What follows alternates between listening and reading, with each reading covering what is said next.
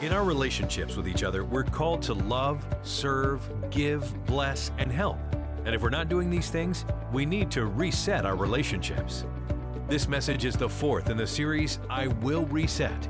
The message is entitled, Resetting Your Relationships, Part 1. Here is Pastor Dale O'Shields. Grab your Bibles, as I said, your teaching sheets this evening as we turn our attention to this continuing series of messages called I Will Reset. I want to talk this evening about resetting your relationships. Last weekend we talked about resetting your emotions. For 2 weekends we talked about that. For 2 weekends we will talk about resetting your relationships. We'll then take a little bit of a break between that and the continuation of the series. And James Brown is going to be back with us 2 weeks from today. So look forward to having James back in the house with us. He's always a blessing every year, and we always enjoy having him. You know, when Jesus created you, brought you into His kingdom, and you made a decision to give your life to Christ, as we've talked about in this series, God has a purpose for your life.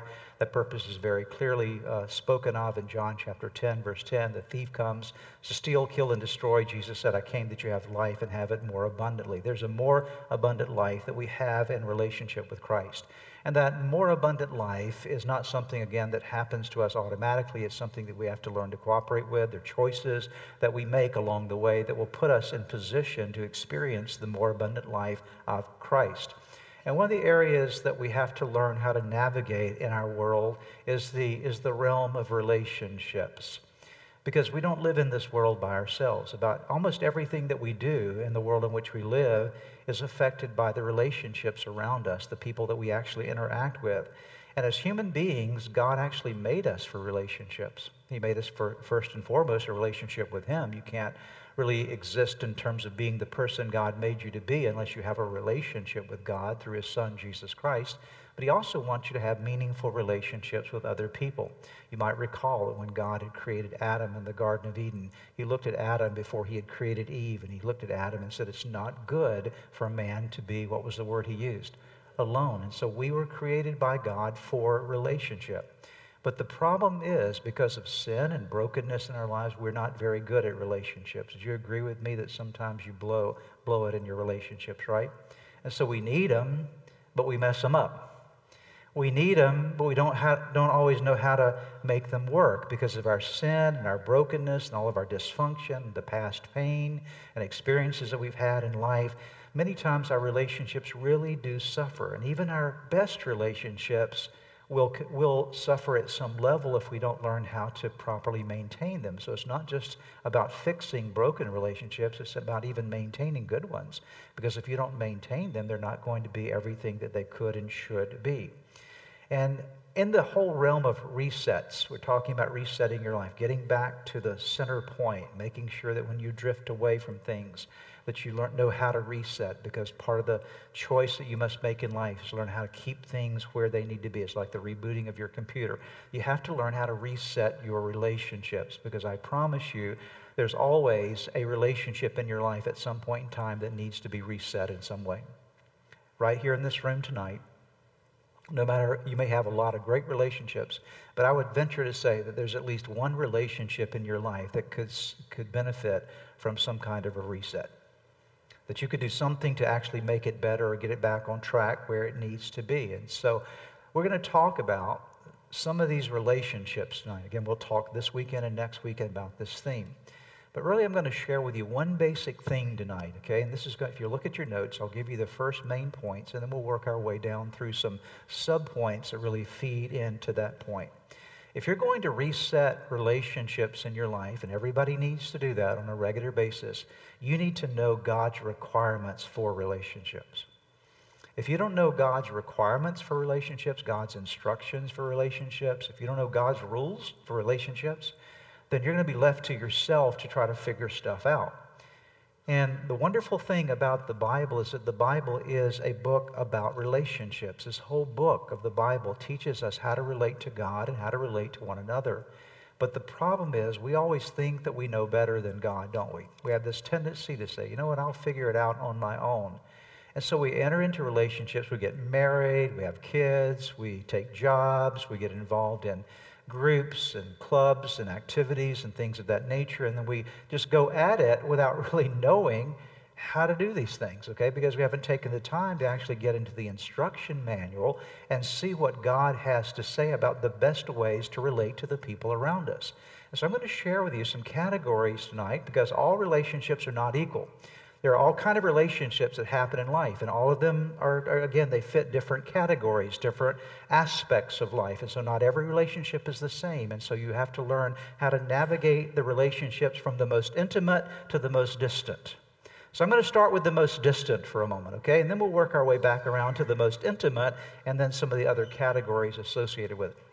Now, the most distant dimension of relationships Jesus addressed in a parable that many of you are familiar with. It's called the parable of the Good Samaritan. I'm going to share that parable with you in just a moment. But to understand this parable, I thought it would be helpful to provide for you. It's found in Luke chapter 10 to give you a little bit of perspective of where this story takes place. And so they're going to put some things on the screen for you. It'll help you to get a perspective. This story of the Good Samaritan happens about a man going down from Jerusalem to Jericho. And so if you'll see that Jerusalem is the top section of your screen there to the left-hand side, and Jericho being down at the lower section here, it's about a 14-mile journey, but it's about a 3,000-foot drop in elevation. Think about that. So you're starting at Jerusalem, and you're going down through the Kidron Valley over the Mount of Olives and heading down into many canyons along the way. And so it was a very precipitous environment. It was a very difficult journey. Let's put some of the other pictures up. You'll get just a picture that's part of the old Roman road that exists actually now on the road from Jerusalem to Jericho. Go ahead and slide through the other ones there. Think about that. This is where the place takes place. One more I think that we have there. That's the modern highway that runs from Jericho to Jerusalem. In just a couple of weeks, I'll be taking a group of people to Israel. We'll go to these kind of places. But I want you to see that setting, because I think the story will make far more sense to you when you see how precipitous of an environment that Jesus was referring to here. So let's go to Luke chapter 10, beginning in verse 25, and I'll read down through verse 37, and we'll see this wonderful story about how to deal with the most general relationships in our life and how to reset them, okay? On one occasion, an expert in the law stood up to test Jesus. "Teacher," he asked, "what must I do to inherit eternal life?" "What is written in the law?" he replied. "How do you read it?" He answered, "Love the Lord your God with all your heart, with all your soul, with all your strength, with all your mind, and love your neighbor as yourself." "You have answered correctly," Jesus replied. "Do this and you will live."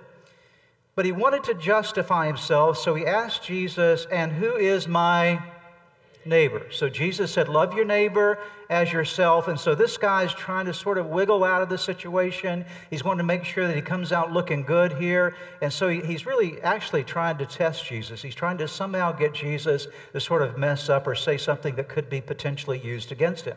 And so he asked the question, "Who is my neighbor?" In reply, Jesus said, "A man was going down from Jerusalem to Jericho." So you remember the pictures a few moments ago?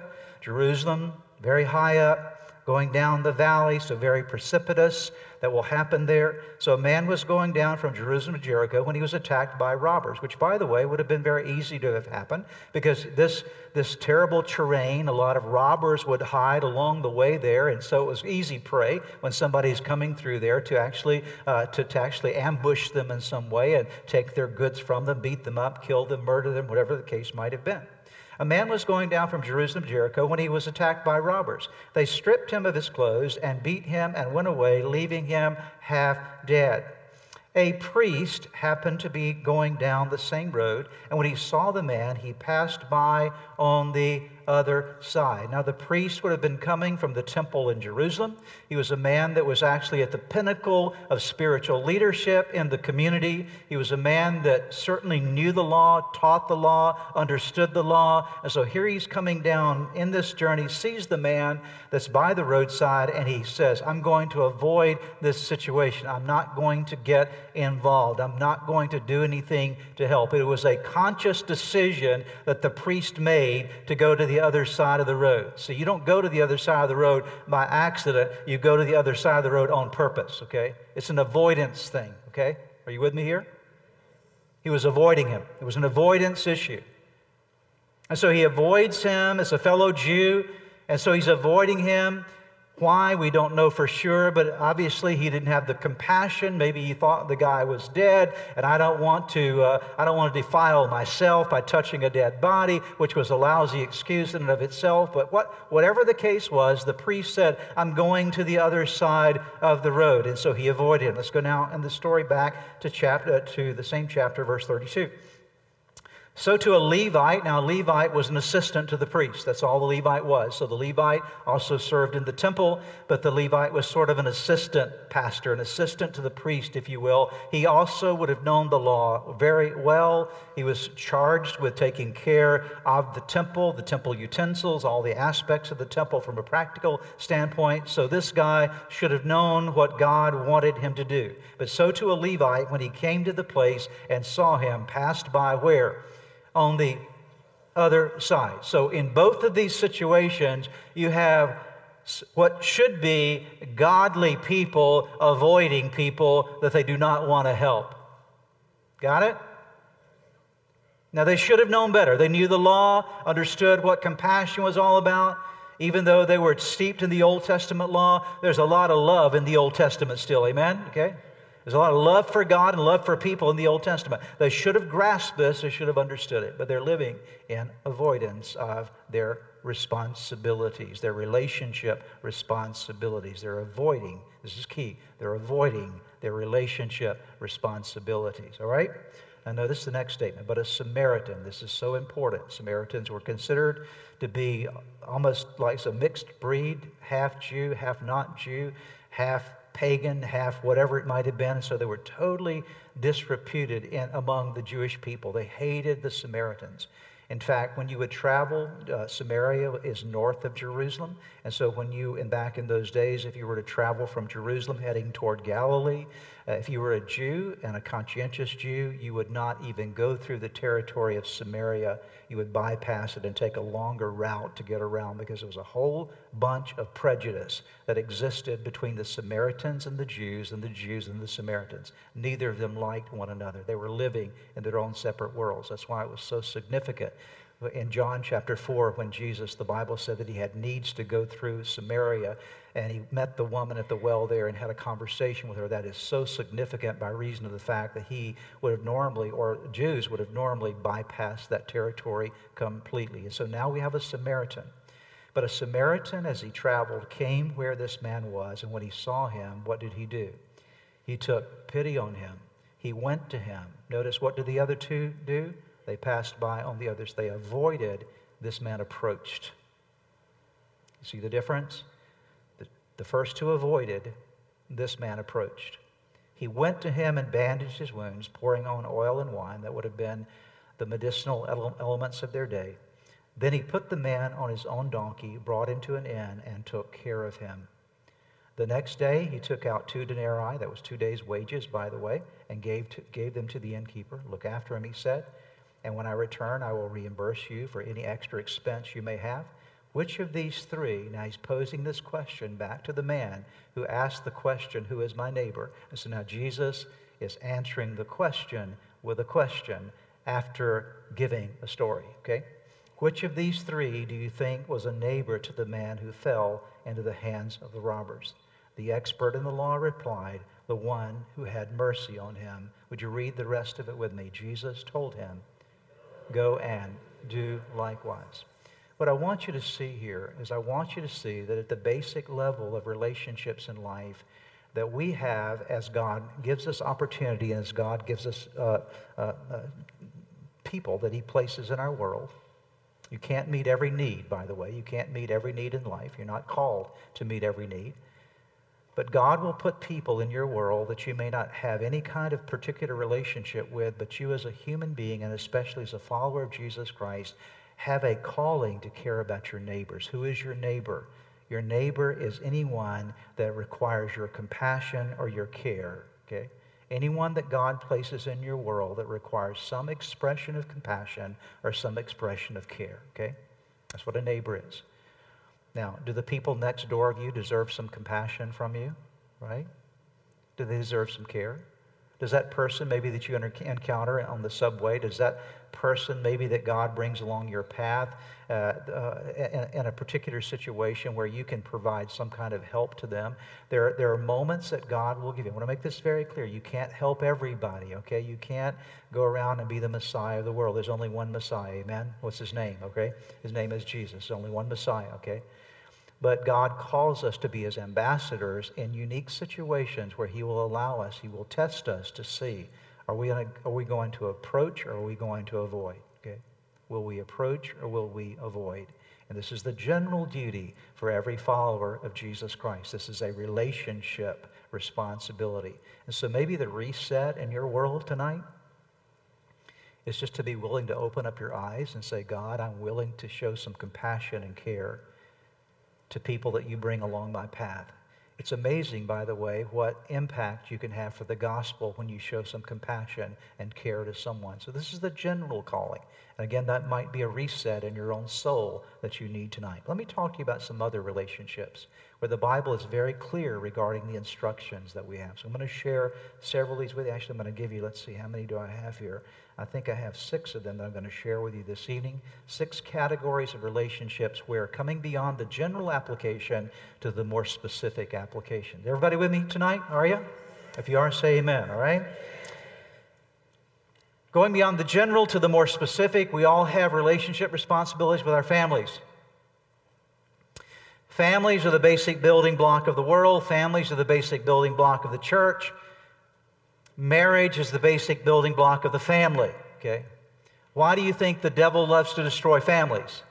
Because the families are the basic building block of society, the basic building block of the church. Why do you think the devil loves to destroy marriages? Because marriages are the basic building block of the family, okay? So if he can destroy a marriage, he's destroying the basic building block of that family. If he can destroy a family, he's destroying the basic building block of the church and of society. And that's why I believe in the culture that we live, there's an all-out diabolical plot against family.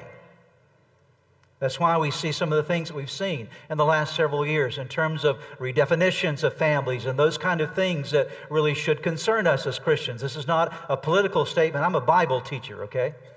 So I'm here to share with you what the Bible teaches. And the Bible teaches us that families are at the core of culture. Families are at the core of the church. Families are at the core of raising generations of people. And so families are vital. You can't destroy families without consequences going along with it.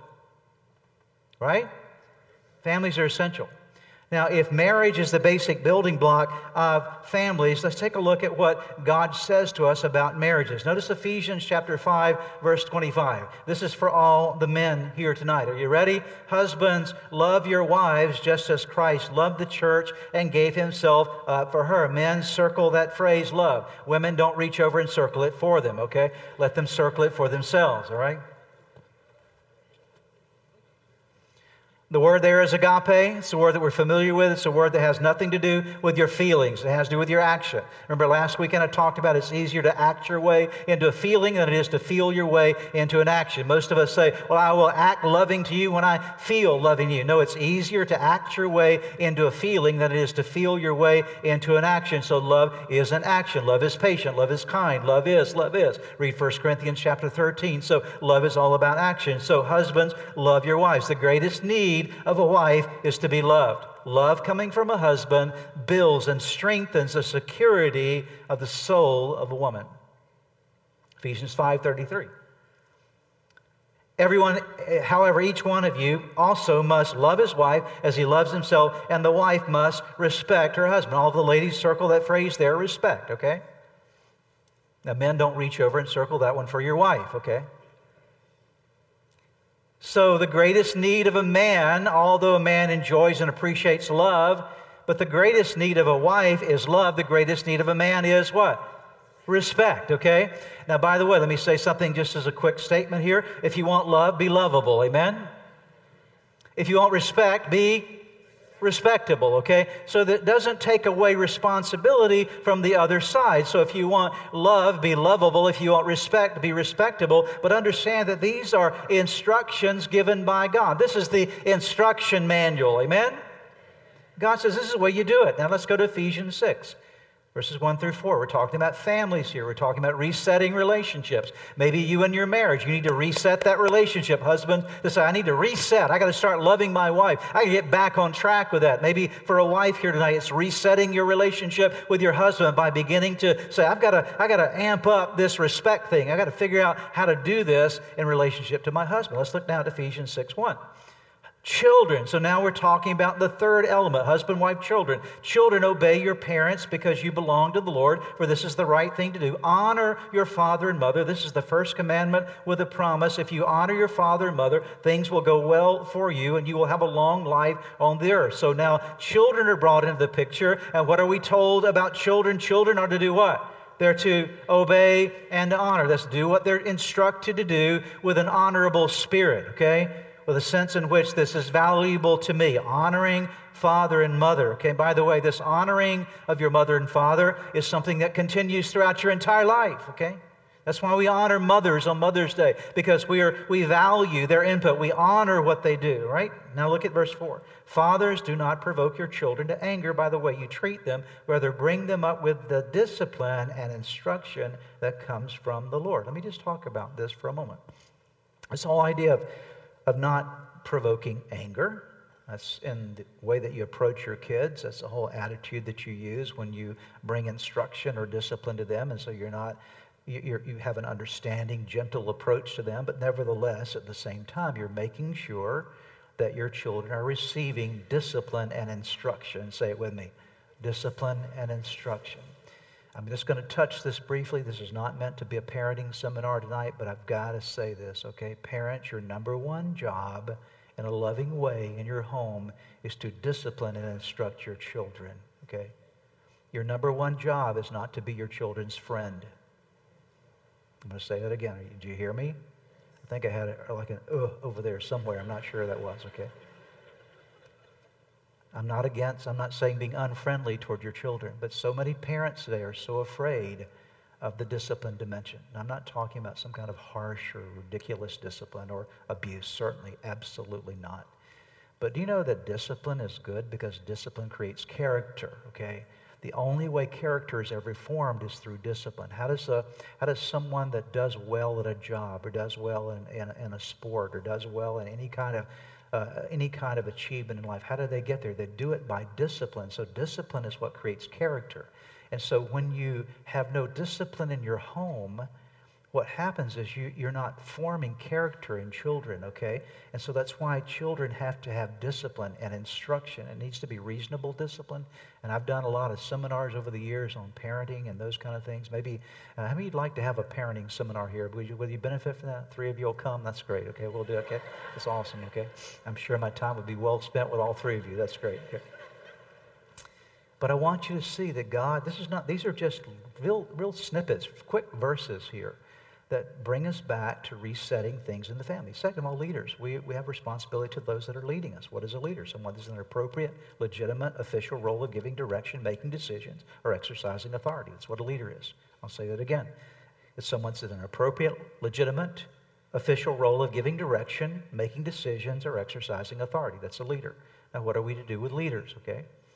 Romans 13, 1 and 2, let everyone be subject to the governing authorities, for there is no authority except that which God has established.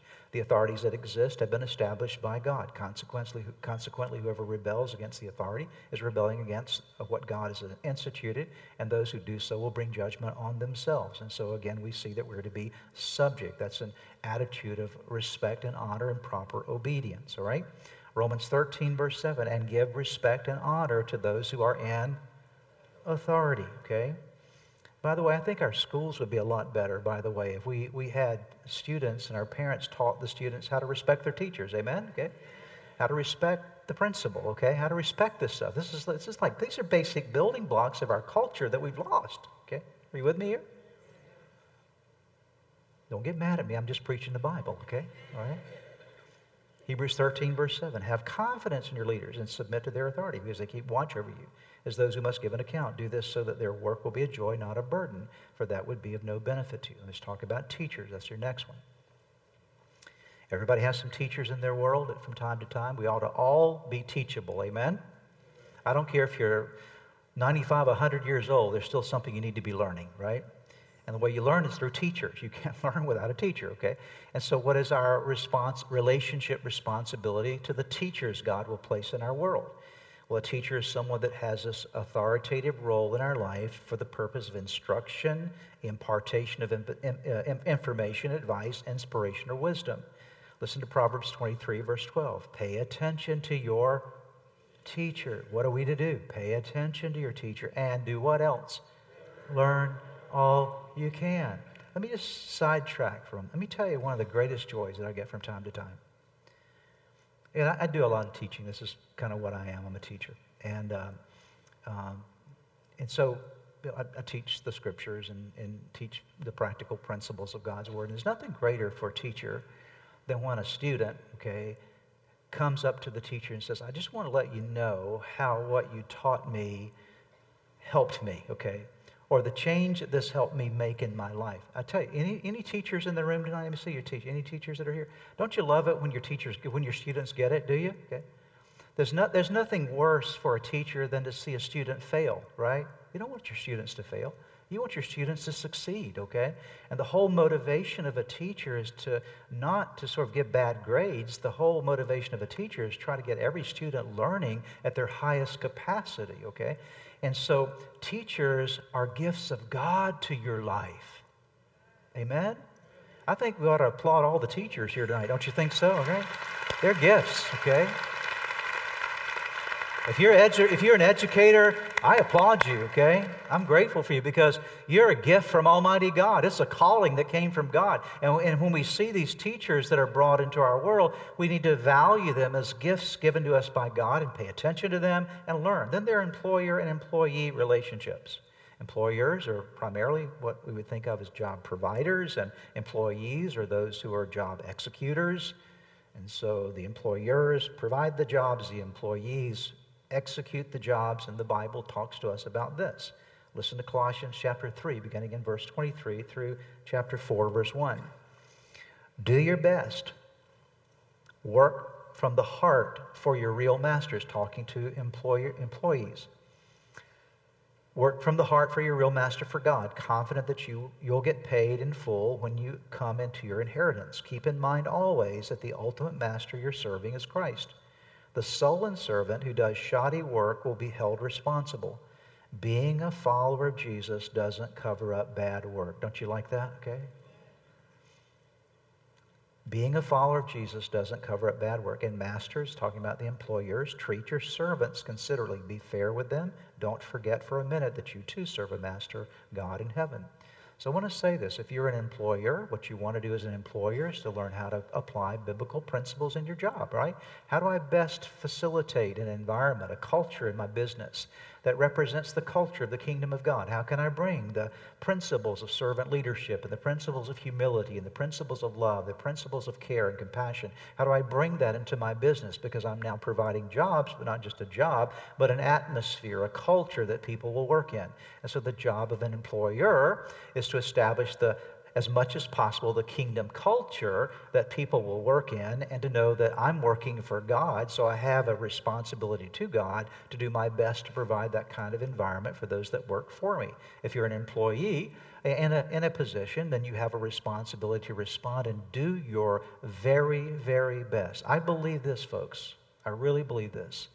That as an employee, wherever you're employed, whatever your work might be, that as a Christian believer, you ought to be the very best that you can possibly be in that environment. Amen?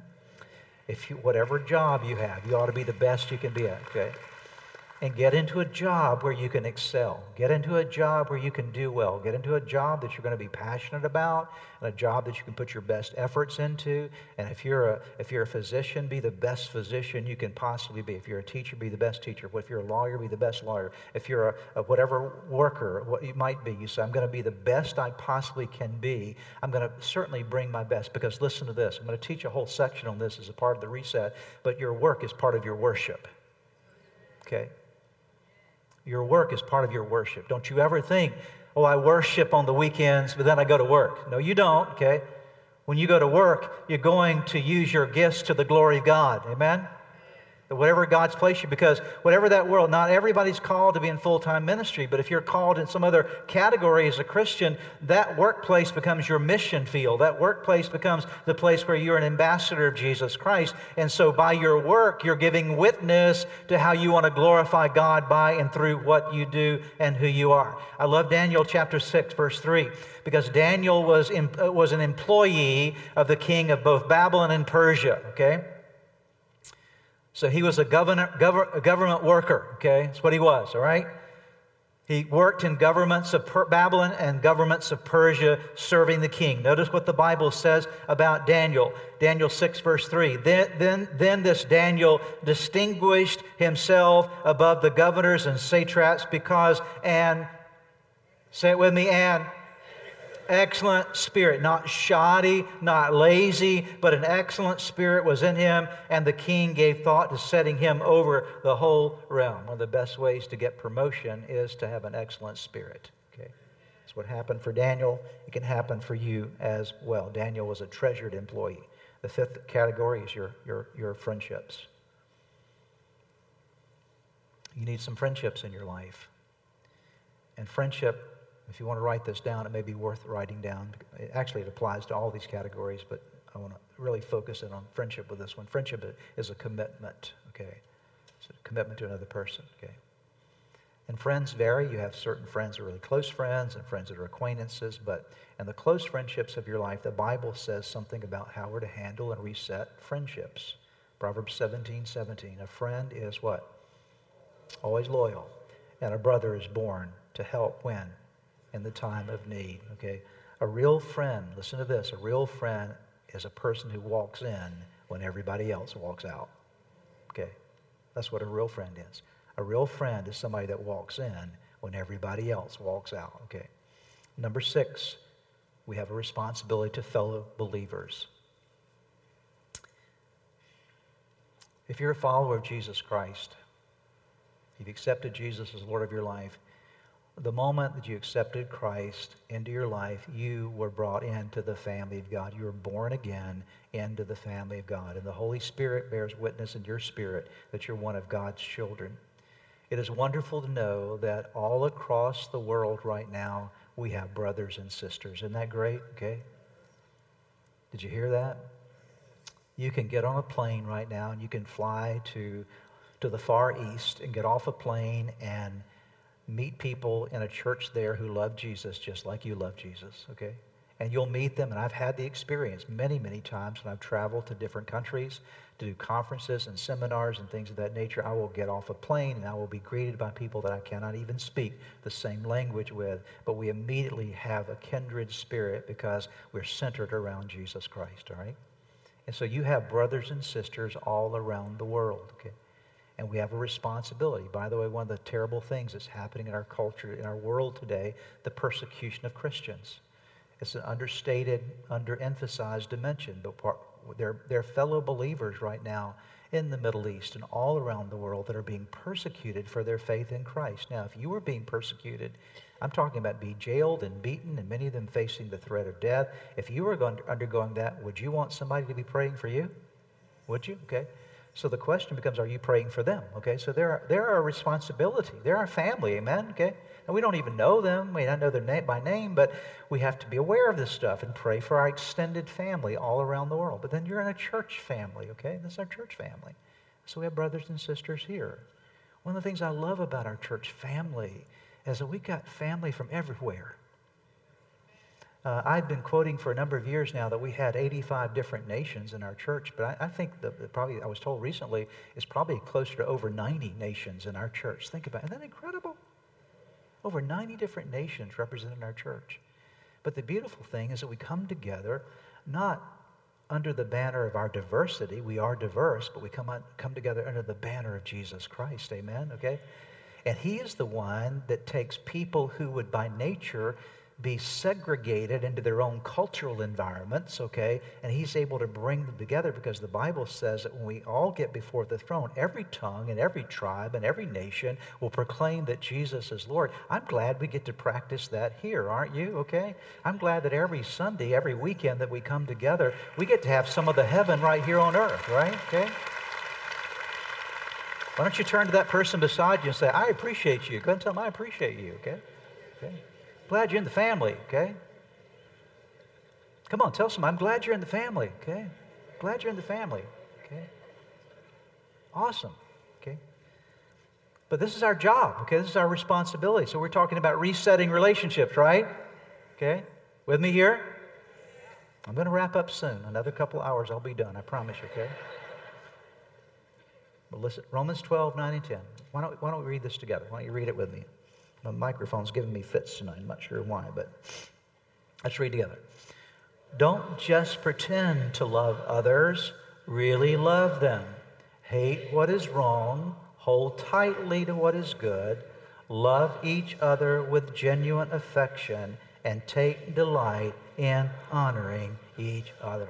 Let me just encourage you that when you come to church, you know, from the parking lot to the pew to the exit, okay? And when you gather in small groups, we have life groups here. Life groups are small groups of people that get together for prayer and encouragement. They usually will take my weekend message and review it together in a small group environment and pray for one another. It's called a life group. And then we have serving groups where people get together and serve in some category. So encourage you to get involved in these areas. Starting Point is the class that helps you to get plugged into those areas if you're not plugged in. So you can attend that class tomorrow. It's called Starting Point. What I want to encourage you to do, to come to church and come to those church activities with the mindset of saying, I want to honor somebody today, amen, okay? Don't worry about what parking space you got out there, amen, okay? And don't worry about how fast you're getting in and how quickly you're getting out, okay? You know, sometimes I get a few little reports. I know these are people that just happen to be visiting our church, okay? There's not any of you here, okay? Of just some stuff that happens in the parking lot. It's like, did that happen at our church? You're kidding me, okay? And like I said, not any of you, okay? I promise you, it's the people that just, other people, okay? But what I want you to say is that we live, it's a mindset. Are you with me here, okay? That when I show up, here's my family. I'm going to honor you, okay? I'm here to embrace you. I'm here to love on you and connect with you and just spend a little extra time. Let me tell you, when the last amen is done, you don't have to run to your car. We're not stealing cars in the parking lot, okay? You don't have to run there, okay? You can just hang around for a few minutes, okay? And ask somebody, how you doing? How you really doing? Can I pray with you about something? So because church is not just a place you go, it's a community you belong to, okay? And so let me encourage you to engage that process. Maybe a little reset for you in your life that says, you know what, this is valuable. I'm so glad I'm a part of the family of God. Amen? So put a really big comma right there because we're going to continue next week talking about resetting relationships. Would you bow together with me in prayer tonight? Lord, this evening we're so grateful that we've been able to just take a little bit of time and think about, reflect on the scriptures related to relationships. Lord, we know that for all of us, we need to reset them. And the first place to reset is to know what you've told us about them, to understand your instructions, your rules. And Father, we know that you give us instructions and rules for a good reason, Lord, because that's just the way that we work best. It's how you made us.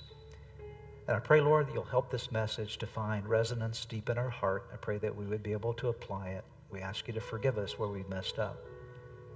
Lord, thank you for your grace that brings us back to a reset this evening and help us to get started back again in the right pathway in all the relationships of our life. And we ask it in Jesus' name.